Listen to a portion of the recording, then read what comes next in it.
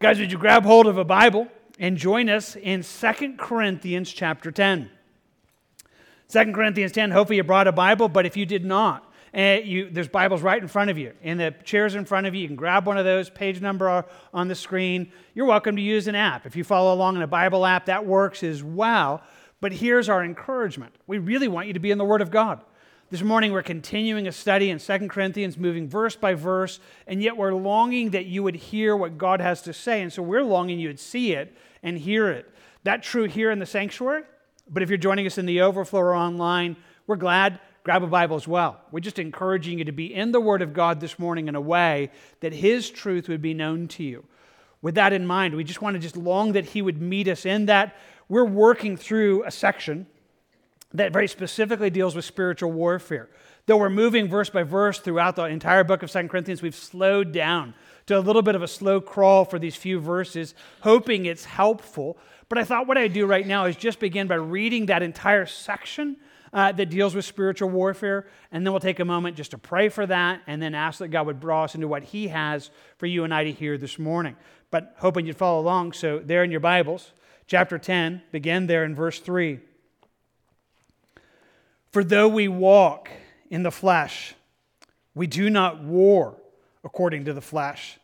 For the weapons of our warfare are not carnal, but mighty in God, for pulling down strongholds, casting down arguments, and every high thing that exalts itself against the knowledge of God, bringing every thought into captivity to the obedience of Christ, and being ready to punish all disobedience when your obedience is fulfilled. Let's ask God to help with this. Father, we thank you for your word this morning. We approach it and acknowledge your word.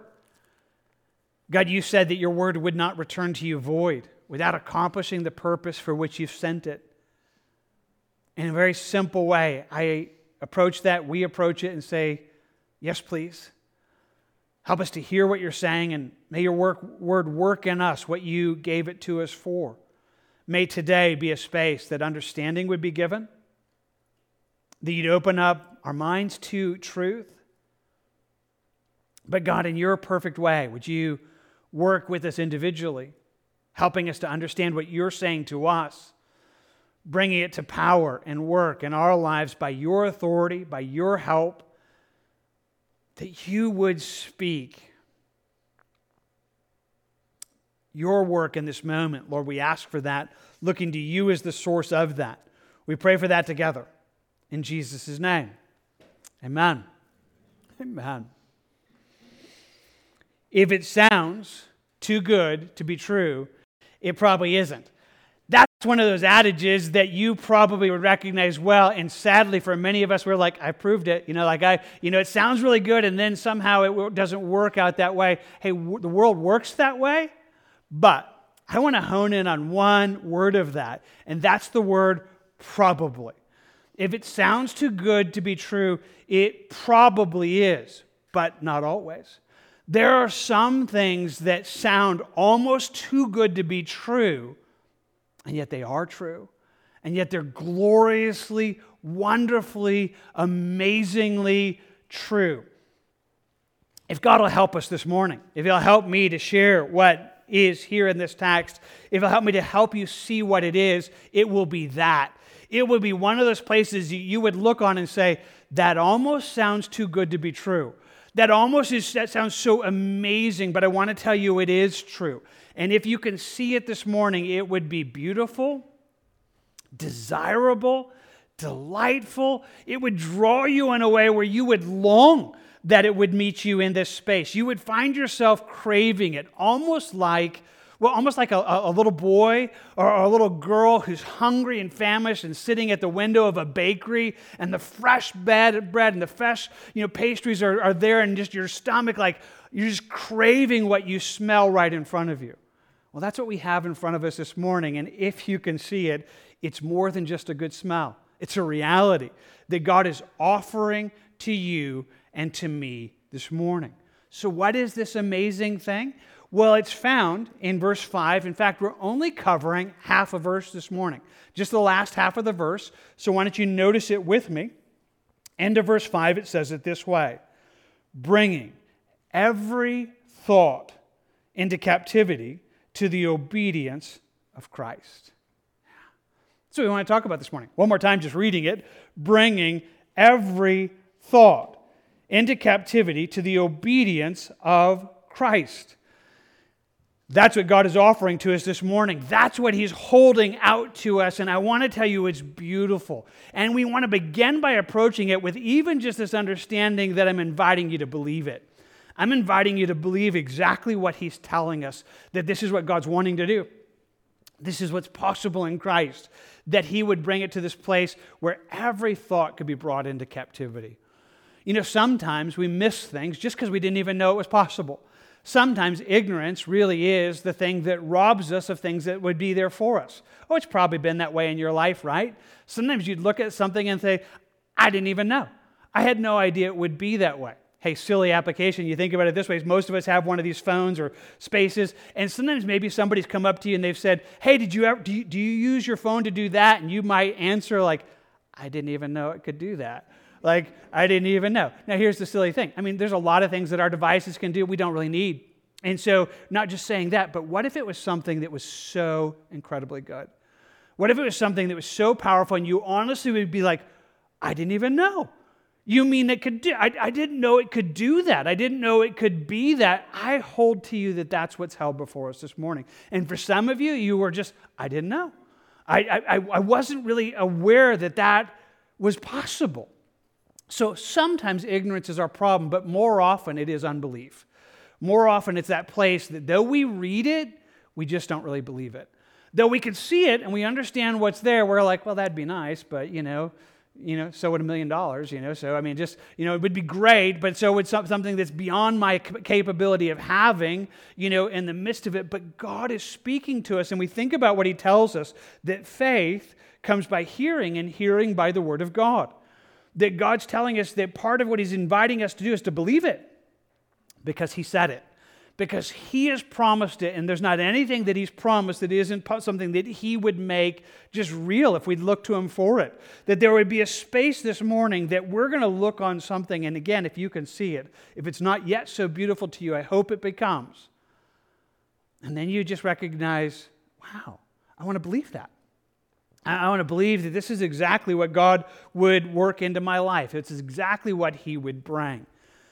Well, as we approach that, we want to back up and kind of talk about this whole section one more time, these verses, 3, 4, 5, and 6 that unpack this reality that we've been talking about for the last couple of weeks. And it is a battle. It's talking about a spiritual war that is a battle for your thoughts. It is a battle for your mind. It is a spiritual battle. It is a spiritual war. And once more, we just want to highlight that that's what He's talking about. In fact, why don't you go back? You read it with me just a moment ago, but go back and see it. Verse 3 says it this way: For though we walk in the flesh, we do not war according to the flesh. Quick pause, just making sure you get it. I know that it's not that complicated, but sometimes you just need to say it. What did he just say? You live in a human body. You have a flesh. You live in this world. We operate this way. Though we live this way, though we walk in these human bodies, in this human life, that is not our battle. And it's not how we battle. The battle we're fighting is a spiritual battle. Verse 4, the weapons of our warfare, they are not carnal, they're not human, they're not of the flesh, but they are mighty in God. It's a war. It's a spiritual war. And the Bible's really clear about this, that there's a war that is affecting our world today. There's a war that is affecting your life. In fact, it is the far greater reality that's affecting our world than anything else. We tell us in Ephesians 6 that, our enemies aren't flesh and blood, but they are principalities and powers behind the scenes. That affecting our world more than politics, more than money, more than anything else. There's a war. And affecting your life, there is a war. And that war is after your thoughts. That war is after the way that you think. Let's just kind of be simple about it. When we think about thoughts, everything you say and everything that you do flows out of what you're thinking. I know that's kind of a simple way to say it, but it's just, if you don't catch this, then nothing else is going to make the sense that it is. Everything you say that flows out of your lips, it started somewhere. Now, for some of us, it was a really quick journey. Like, we thought it and we said it. Like it was just like that. But for sometimes, it's like we think about it and it's there and it's there and it's there and it's there, and then it comes out. Deeds that we do, things that we do. It begins because we're thinking about doing it. We're contemplating doing it, and sometimes that's a long time. But one way or another, what precedes action, what precedes word, is what's happening on the inside, in our minds, in our hearts, in our thoughts, and that is the realm of the spiritual battle. That's what the Bible's telling us, that the fight is there. Now, we've talked about this every week since we've been in this, and so hopefully this is just a reminder. But if you can catch this all by itself, it'll change things for you. Because I'm convinced that Satan would rather you think about this differently. That when we say there's a spiritual war, for some of us, we just think weird things. I mean, we just kind of slip into kind of like a B-rated horror movie, and there's smoke machines, weird lights, and some voodoo doll with a pen in it, and we're like, man, is that how it works? Is there like something controlling me, some strings being pulled that I don't see? I mean, how do I even fight a battle like that? And I think Satan would like you to think it's that. I think he'd like you to think it's something intangible, something that you couldn't even imagine, so that you couldn't even resist what it is. But the Bible tells us that the battle that Satan is waging against you is a battle for your mind. That he's working in the concepts and ideas and thoughts that are in our world, and those are shaping us. He gives it to us this way in Ephesians 2. He says, in which you once walked according to the course of this world, according to the prince of the power of the air, the spirit who now works in the sons of disobedience. Well, this verse is kind of pulled out of a whole big thing, so quickly understanding, he's talking to believers. He's saying, hey, you were dead. You were dead in your trespasses and sins. You didn't have life, but now you're alive. Now you're alive in Christ, and you used to be subject to this world. You used to live in this world. You used to walk according to the course of this world. It's a pretty powerful description, course of this world. Maybe imagine it this way. Imagine it like a raging river, a river that is flowing, not of water, but of time and thoughts that are moving in our world. And there's a whole flow of ideas and concepts that affect how people think. But here's what he's telling us. This is not random. That's just not human. It's not just that we just happen to think it up. No, that's what the devil's doing. The prince of the power of the air, who's working that, who's seeking to shape our world by shaping the way we think, by concepts and ideas, and he's doing so by lying to us.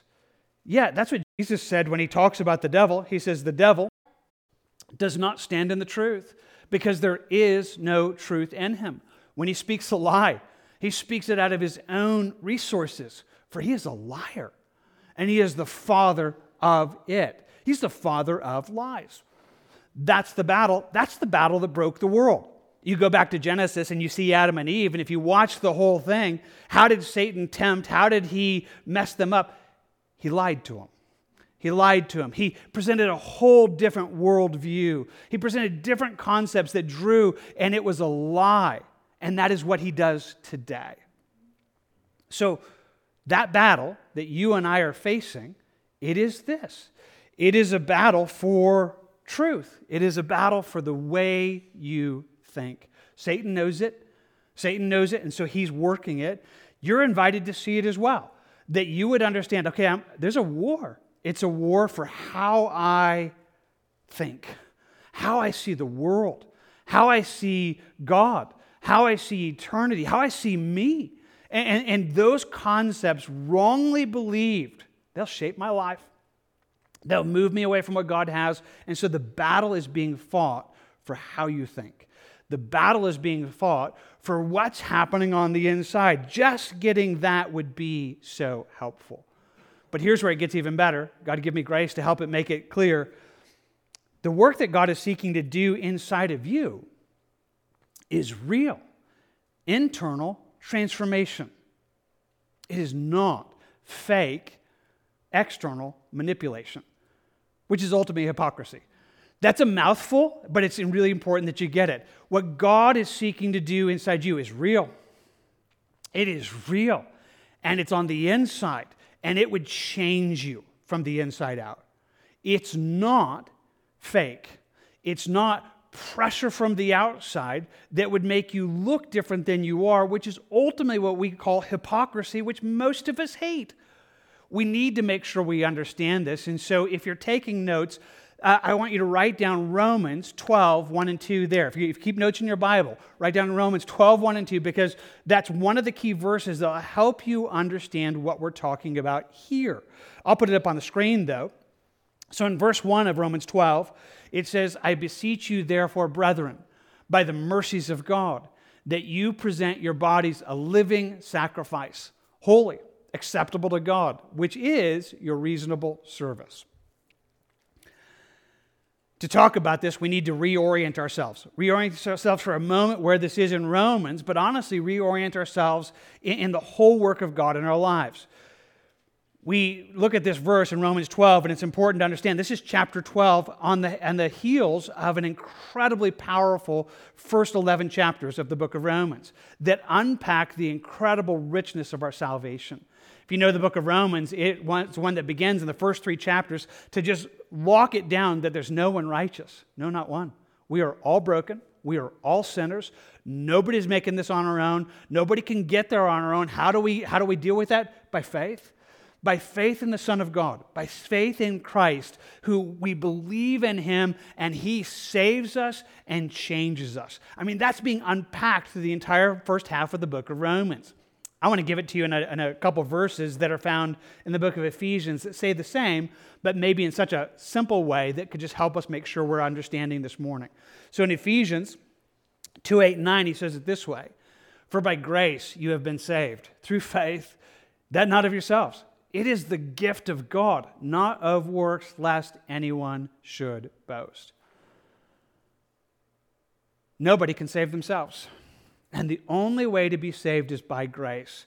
This is important because we're going to be talking this morning about this internal transformation that God does in the lives of those who are His, who've come to faith in Christ. We're going to be talking about this incredible thing that God does inside the hearts of those who are His kids, but it's going to be really important that you understand we're talking about those who are already His kids. That are already there. This is not how you get saved. You could not save yourself this way. We're not holding out to you something like, hey, if you do this, you too can be a good person. Like, that doesn't work for anybody. And if you're here this morning and you don't yet know Jesus, then we just want to be very clear and say the only way to be saved is by grace. It is through the gift of God. It is through believing in Jesus. It is that God loved the world, gave us His Son, and by grace, we've been saved. Believing through faith, it's not us. It's a gift. It's nothing you can do. It's not any of your works. There's not anything that you could boast about. And if you don't know Jesus this morning, you need to begin there. And we plead with you to begin there, to believe upon God, to receive His gift, and be changed. Because works can't do it. There's not anything you can do to earn it. But what I love about Ephesians 2, 8, and 9 is it's followed by Ephesians 2:10 that says it this way, for we are His workmanship, created in Christ Jesus for good works, which God prepared beforehand that we should walk in them. I hope that's clear. We're not saved by works. We're saved for works. There's nothing you can do to save yourself. There's nothing you can do. He saves you. But if you're saved, now you become His workmanship. Understand that word workmanship as His personal project. He's taken you on and said, you know what? Now you're mine. Now you're my kid. Now you're my child. And I am going to help. I'm going to fashion you and I'm going to shape you and I'm going to help you do good works. Not to get saved, not to earn your salvation, but because you're saved, He's going to help us change our lives. He's going to help us become what He has us to be that is glorious. It's not a way we earn our salvation, it's a way we respond to our salvation. I hope that makes sense because that's what we need to understand here, because that's what Romans 12 is. On the heels of this incredible richness of our salvation, he's saying, I beseech you, therefore, Brethren, by the mercies of God, because of how good God is to us, because of grace, because of the wonder in Christ, give yourself to Him. Give yourself to Him. Like, okay, God, you saved me. And now I want to surrender my life to you as a living sacrifice. He tells us that's really good. And then He gives it to us this way.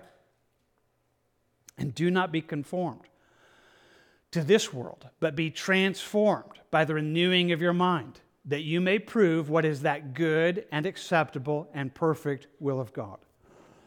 This verse is one that is a mirror of what we're talking about in 2 Corinthians chapter 10, this idea of taking captive every thought to the obedience of Christ. We're talking about the same thing with different words. So let's just think about what's being said here in Romans. He says, I don't want you to be conformed. I don't want you to be conformed to this world. That word conformed is a powerful word. It has the idea of being pressed into a mold, like pressure happening from the outside that is squeezing and trying to make you something by squeezing you from the outside. In the back of my mind, I'm just thinking about those like Play-Doh things that my kids used to play with. I don't know if they still do those anymore. You have Play-Doh and you have these molds that you kind of squeeze it in to try to shape it to look like something. It's pressure from the outside. He says that's the way the world works. That's how the world seeks to bring about transformation. And I don't want to say that as an altogether bad thing. Like in the world, that's all the world can do. We talked about it 2 weeks ago when we talked about the weapons of our warfare. And we highlighted that he's telling us that the weapons of our warfare, they're not the way the world does it. They're not carnal. And it's the way the world makes change. So if you're a boss this morning, if you're a supervisor, you understand. You supervise or you are in charge of employees that you have the opportunity to shape their behavior. And you need to if you're a good boss.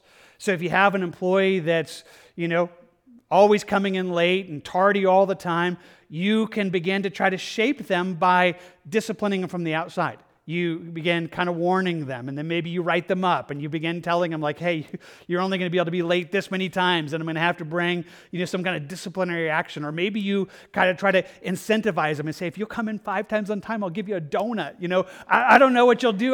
But you're going to try to do something that would say, if you'll do what I want you to do, it'll help you. But here's the thing, that's external pressure. What you can't do as a supervisor or a boss is change who they are. What you would really love to be able to do is, I would love to change your heart where you do what you should do because it's right to do it, because it's the right thing, because it's the right thing to be a person of your word, because it's a right thing to be faithful. You just can't do that. That's the way. So in the world, all you can do is shape behavior. Not bad in the world. But in Christ, that's not how we do it. That's not the way the church works. That's not the work that God wants to do in you. He says, I don't want you to be conformed. I don't want you to be pressed from the outside. He says, instead, I want you to be transformed by the renewing of your mind, that you may prove what is that good, acceptable, and perfect will of God. I want you to be changed, transformed. It's where we get our word metamorphosis. Has the idea of being literally the inside flowing into the out. You're being transformed by what's happening on the inside. He says, I want you to be changed from the inside out so that your mind is being changed. I like that. I like even what it is, but I like the way the New Living Translation renders this verse, or that part of it. He says it this way, let God transform you into a new person by changing the way you think. Yeah, that's what we're talking about. We're talking about taking every thought captive to the obedience of Christ. We're talking about changing the way you think. That's amazing. This is really, really beautiful. This is really, really good. This is really, really glorious. If you could see this, this is the work that God's wanting to do in your life, and that's what He's fighting for. That's what He's fighting for. That's what He's inviting you and I to fight for, is real. Like, okay, God, I want that. I want this work that is that. It is a battle for our thoughts. Well, in context, again, so we understand it's a war. Last week we talked about part of that war is a spiritual demolition. A space where wrong things have to be exposed, that wrong thinking, wrong ideas, wrong concepts are exposed by God. If you missed that message last week, well, we just want to invite you. It's online. It's on our YouTube. You can get it on our church website, be able to follow it. But we pointed out that he highlights 3 things that have to come down. Let's just read it in the text, and then we'll quickly talk about it. It says in verse 4, the weapons of our warfare are not carnal, but mighty in God, for pulling down strongholds, casting down arguments, and every high thing that exalts itself against the knowledge of God. 3 things that he says that would poison your mind, that would mess you up. There are just strongholds. There are places where our soul is barricaded against God. He's going to expose it and point it out and say, that has to come down. That can't be there. That's wrong thinking. That's a wrong idea that traps you into lies. Then there's just the arguments. There are things that just false beliefs that shape the way you think and the way you process life. Those need to be exposed.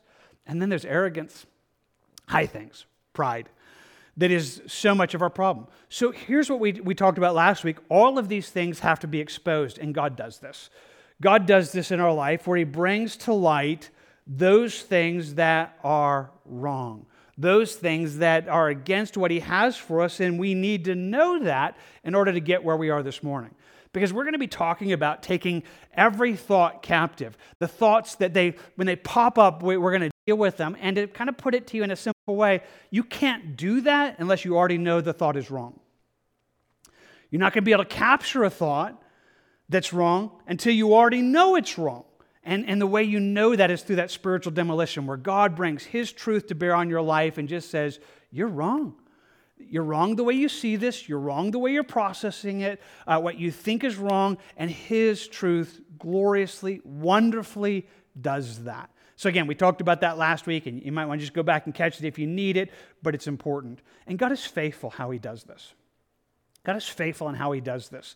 That for most of us, the way he does it is he, just one thing at a time, is just highlighting things that are wrong, bringing us to an understanding of what that is so that we can see it and we're like, okay, so that's wrong. Like that's a wrong thought. That's a wrong idea. My brain's not going in the right direction. You need that.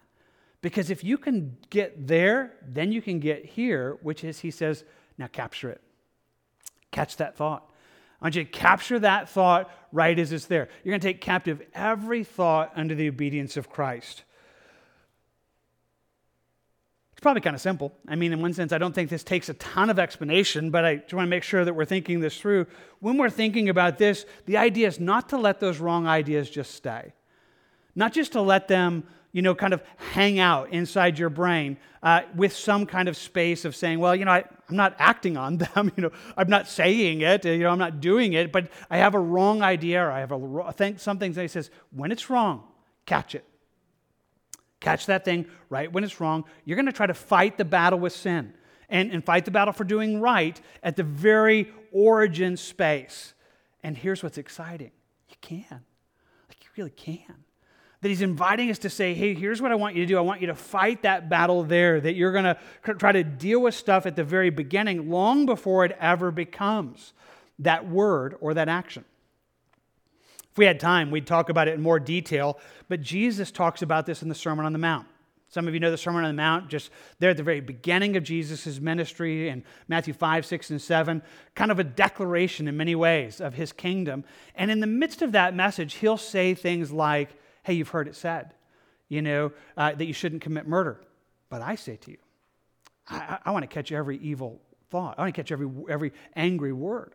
I don't want to just stop at the not doing, the horrible thing. I want to catch it back at the very origin. He said, you've heard it said not to commit adultery, but I want to deal with the lustful thought long before it ever gets there. Hey, you've heard it said, keep your oaths. But he says, I want to make you a truthful person. So at the very outset, the very beginning of this space inside of you, it would affect what you do because you're not just dealing with the product of the thoughts, you're dealing with the thoughts themselves. And I want you to catch that this is what Jesus is doing, that this is the battle that he wants to fight. This is where he's inviting you to go. So maybe I just say it this way. I just want to invite you to try it. I feel like I should say it better than this. Like I should somehow, make this like really powerful and profound. But I just want to hold it out to you and say, Did you know this is possible? Have you tried it? This is more than some psychological, mumbo jumbo. It's not that all of that's bad in the world. In Christ, we have power that some of us didn't even know that was really there. Can I just be honest with you? This really caught me this year in a fresh way. I was thinking this through. It probably was 9 months ago, maybe longer. God was doing a work in my life, and I kind of thought we were going in one direction. He went in a different direction, and partly it was this thought. And I found myself just thinking about it, thinking, I just want to try to, what would that look like if I actually did that? And so I, in a space of time, just every time my thoughts started going wrong, I just thought, let's just capture that thought. And again, I'm trying to be honest with you and a little bit transparent. It was surprising. You actually can. Like in Christ, you could actually, that you recognize a wrong thought and you can go, no, God, let's grab that thought. Like right now, let's just stop this in its track. And it was glorious. It's like, my goodness, why do I let them stay so long? Like, why am I not dealing with this at its origin? Why do I let it stay longer than it ought to stay? Just so that I'm not doing the wrong thing. But if I could go back, it was surprising to me in a gloriously good way. Not that I'm certainly arrived at it in any space, but I loved that thought, and I want to give it to you in a way that would say that this is what we should do. We should be praying for this. We should be seeking this in ourselves and in others. I quickly highlight that when we think about spiritual warfare, we're talking about the war in our lives and in the war on other people's lives. That's context. When Paul's talking about fighting this spiritual battle, he's not just talking about grabbing his own thoughts. He's talking about the church there. And he's saying, I'm going to come and wage war to try to capture your thoughts through the obedience of Christ. So when we're thinking about this, we're thinking about us, but other people that we love.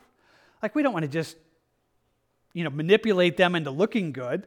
We don't want to just could you just come to church and pretend to be good? So that people think you are? Wouldn't that be great? No, it was like, I really want them to want to. I really want them to love God. I want them to do the right thing, not just for, external kind of things. I would love to see real things happen on the inside. And so we began saying, God, I want to pray for that in them and us.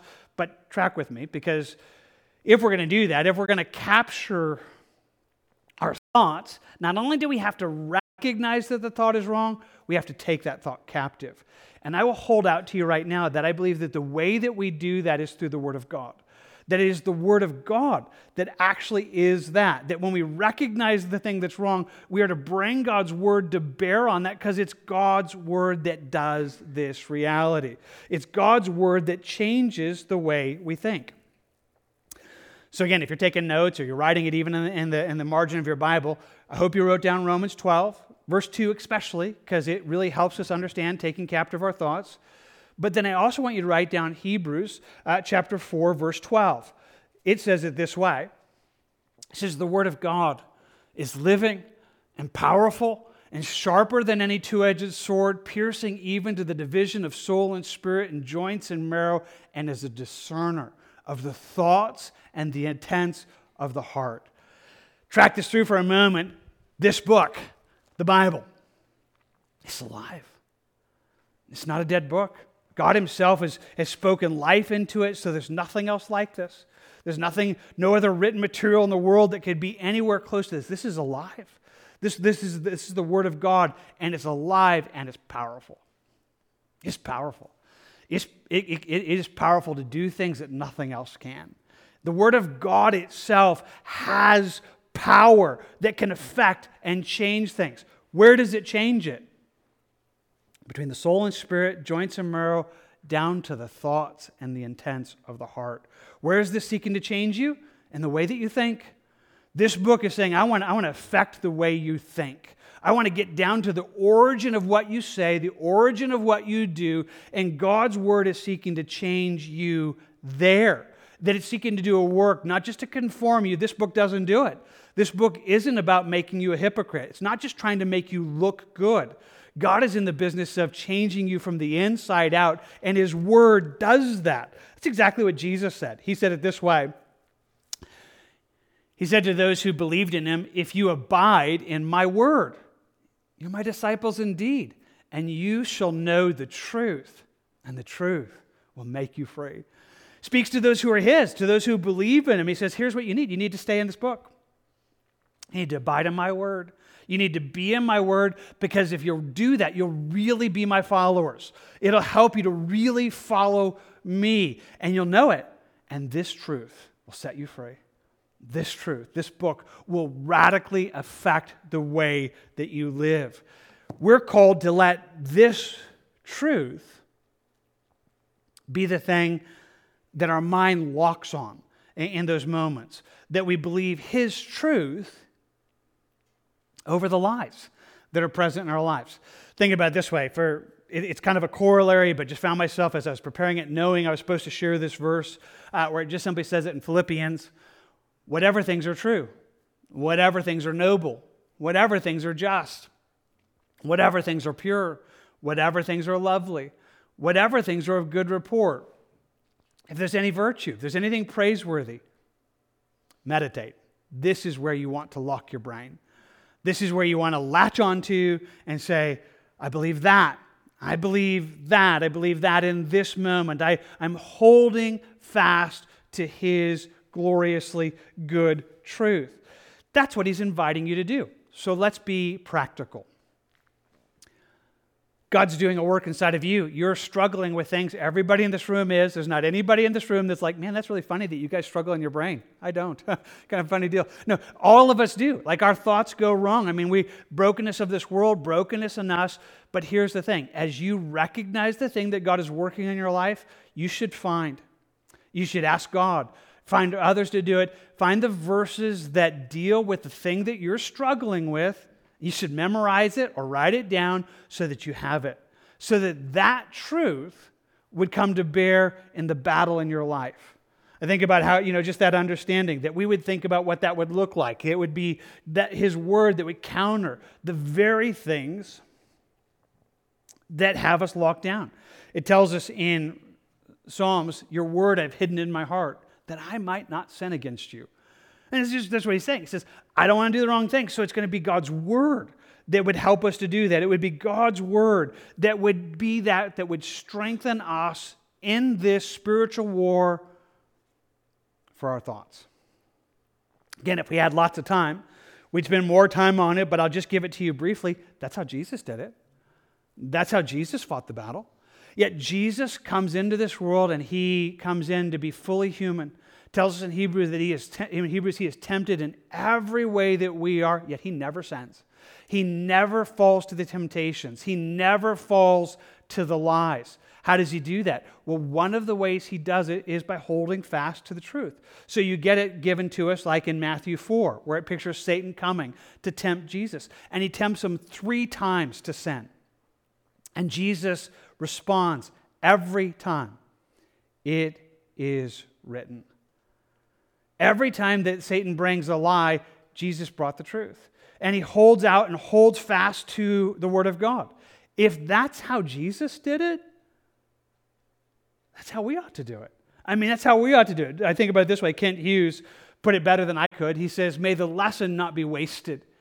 If Christ, the divine man, in battling Satan while here on earth, did so with the sword of the word, how much more do we frail men and women need to wield the same sword if we are to be victorious? If Christ, in his perfection, fought against the lies with the truth of God's word, what would make you think that you don't need it? What would make us think, well, I'm just going to buckle down and be just really... You need truth.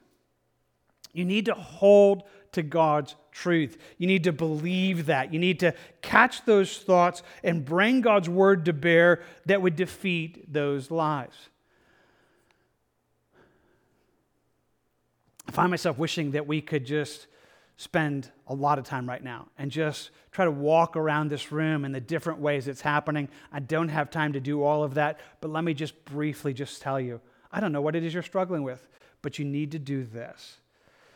Maybe you're here, and the thing that you're struggling with right now is, we have some in our fellowship, you're struggling with self-harm, quite honestly, even suicidal thoughts. It's not uncommon.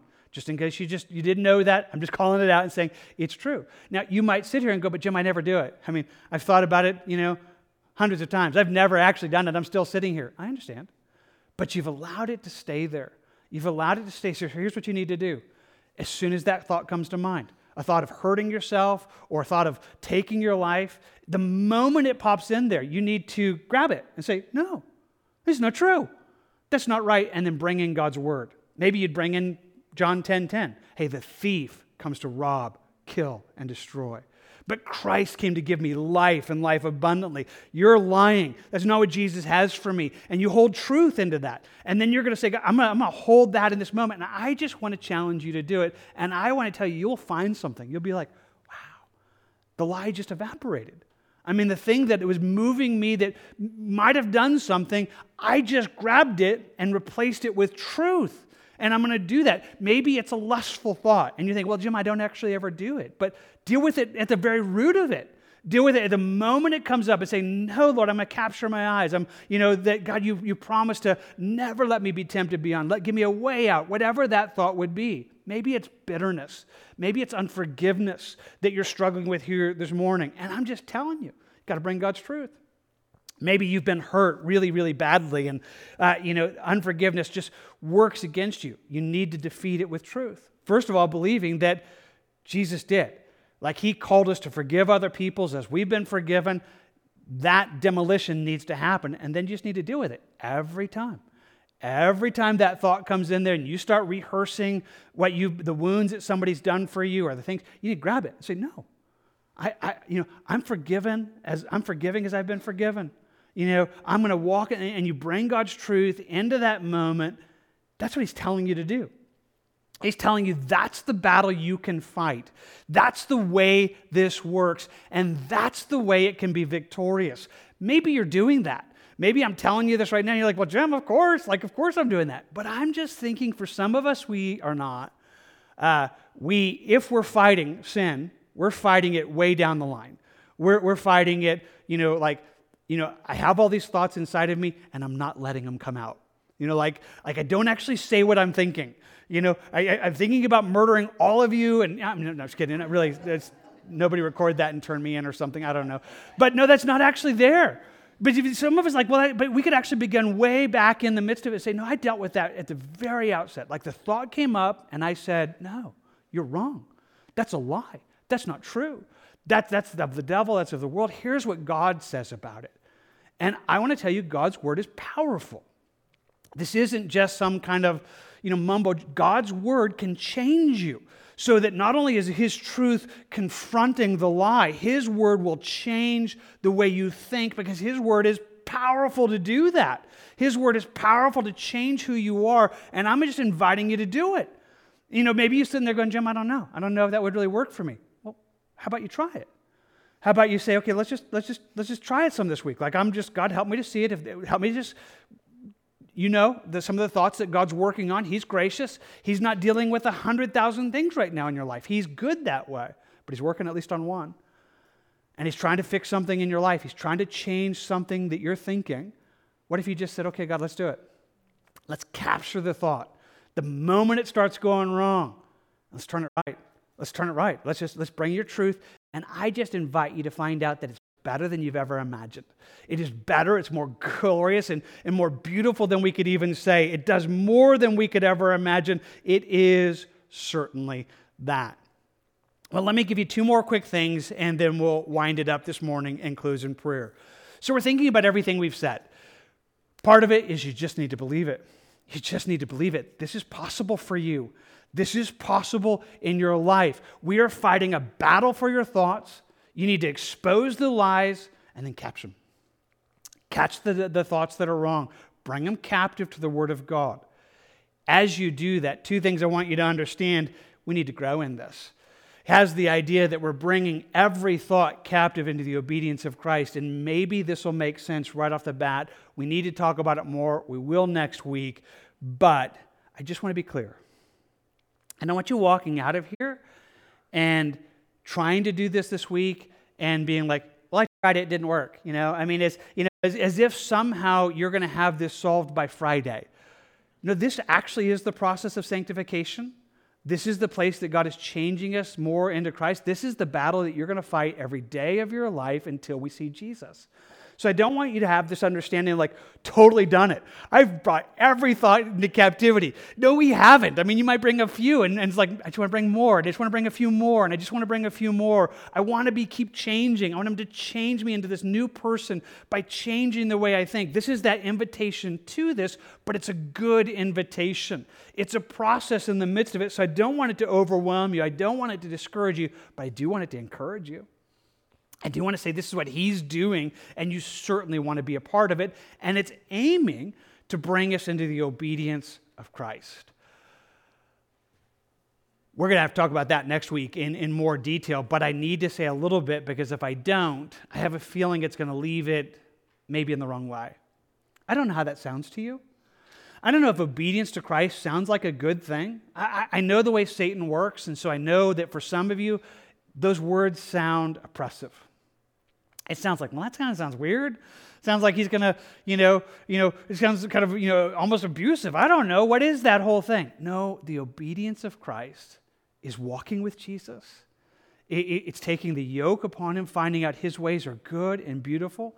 It's abiding in Christ, finding the only space that our life can have value and do good. It is the best place in the world. It is joy unspeakable. It is life everlasting. It is wonder. It is glorious. It is good. It is what God has for you. And if I could only say it in just as simple as I can, you want this. Like, you absolutely want this place where you'd be like, I don't want to obey any longer. I don't want to do my own thing. That messes me up every time. Like, if I could live life in a way that would follow Jesus, that would be amazing. And if I could live life in a way that follows Jesus from the inside out, oh, that would be beautiful. I don't know if I've done good. I don't know if I've helped you understand it. I just want to tell you it is better than you could imagine. It is more beautiful. If you can see what Jesus is offering right now, there ought to be something that makes you like that little boy or girl sitting outside of a, bakery window, just mouth salivating like, that sounds great. I mean, it sounds great. I mean, really, like you could, change me so that I begin to think right things and begin to want the right things and not want the wrong. I mean, we could do a battle there. Is that possible? It is. That's what Jesus wants to do. That's the very, very good work he's doing. That's the thing he does, and I'm holding it before you where you would say, I want to be a part of that. Like, that's a war that I want to be a soldier fighting in. And that's what you're invited to. This is a spiritual war that you're not just meant to observe and be like, I'm so glad God's doing that. No, he's telling you, hey, join the battle. This is our weapons that we want to say, I want to be a soldier fighting this battle in me and others because I want this gloriously good thing that Jesus is doing. And it is good. It is good. Well, we'll end there. You can close your Bibles, your notebooks, and we'll pick it up next week and talk about this. But I don't know where it's landed. I don't know where this is, and so I want to come back and say, if you're here this morning and you're not a follower of Jesus, it does need to begin there. You can't fix yourself. You can't hear me this morning and thinking, well, I'm going to try harder. I'm going to be a good person. I'm going to fix myself. You'll never be able to fix yourself. You can't do this without Jesus, and he's not asking you to. He's offering you life today. He's offering you forgiveness for your sins today. He's telling you that he can make you new in Christ today. And if you would believe upon him, you would be saved. And if that's where it needs to begin with you, then today we're inviting you as we take a moment to pray that you would ask him, save me. God, I need that. It's a good space for you to begin. But if you're his, he has taken you on as a personal project. He has said, now that you're mine, you're my workmanship. I want to make you new. I want to make you so that good things can flow out of your life. I want to make you for good works that we can do this, and he's inviting you to it. He's doing it right now. Maybe you're already aware. I want to invite you at this moment to ask him for help. Capture some of those thoughts. Maybe they're running around in your head right now. Maybe in your head right now. It's like, it's kind of funny because my head's kind of going some wrong places right now. Well, why don't you take a moment? Say, God, no, that's wrong. Ask him for truth. Maybe you already know the verse. Like, okay, God, this is what you said, and you're right. God, may your word bring power into my life right now. May the lie be defeated, and may hold fast to what you're saying. Would you just do that between you and the Lord and step towards it this week? Quietly, why don't you take a moment and do that? I'll do the same, and then we'll close and worship together in just a moment.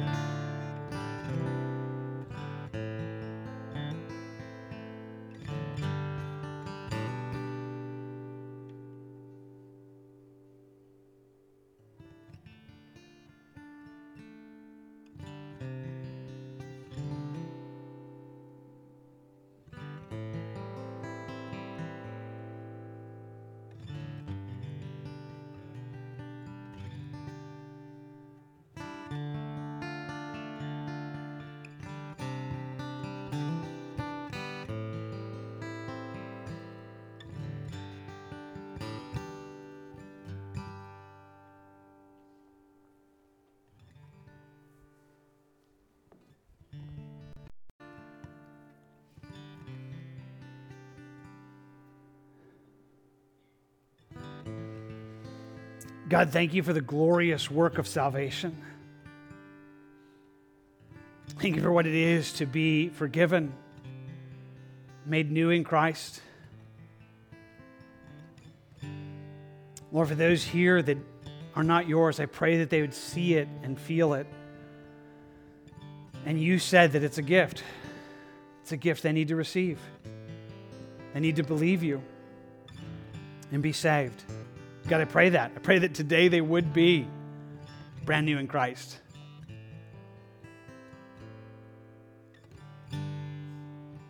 God, then those of us who are yours, you said we're now your workmanship. We're now your project. You are seeking to make us new, inside out, living to what you've already given us in many ways in Christ. Lord, I love the process. I love that what you're offering us is real. I'm so grateful it's not hypocrisy, that you don't want us just to pretend. You're not asking us just to look good, but you want to do a work that changes us into a new person by changing the way we think. Lord, I look on that and say, yes, please. Yes, Lord, let's do that. Let's take captive every thought to the obedience of Christ. Let's capture those wrong ideas that are infused by sin and Satan into my soul and our souls. Let's replace it with your truth. God, your word is powerful, sharp as a two-edged sword, doing a work deep inside of who we are. Lord, do that. Show us how. Help us to be those who do this consistently. Doing battle at the root of who we are, at the very thoughts that we're thinking, replacing lies with truth, and change us from the inside out in such a glorious way that we could prove that which is good, acceptable, and perfect. I ask for that in me and in each of us now as we just thank you for who you are and what you do. We ask for this now in Jesus' name. Amen. Amen. Boy, we're longing that God has met you in that. If you need prayer, if you don't know Jesus, we're here. Come up after the service. If you know Jesus, but you need someone to pray with you, hey, there's people around you. Grab them. But we're here as well. Come up and talk to us. We would love to be able to pray together, but we want to close in worship. So why don't you stand as we're going to make our way in worship and close. And we come to a moment that's sometimes called a benediction, kind of like a blessing that's spoken over us. It's normal at this time that I kind of speak over you guys, Numbers chapter 6, and probably that will still most of the time be the way we do it. But I've kind of been having it on my heart to give you the benedictions from other spaces in Scripture, which really are saying the same thing in different ways, that would speak God's truth over our lives in a good and glorious way. And so this morning, I want to speak the benediction from Jude, verses 24 and 25 over you, and we'll close in worship. Now to him who is able to keep you from stumbling and present you faultless before the presence of his glory with exceeding joy. To God our Savior, who is wise, who alone is wise, be glory and majesty, dominion and power, both now and forever. Amen.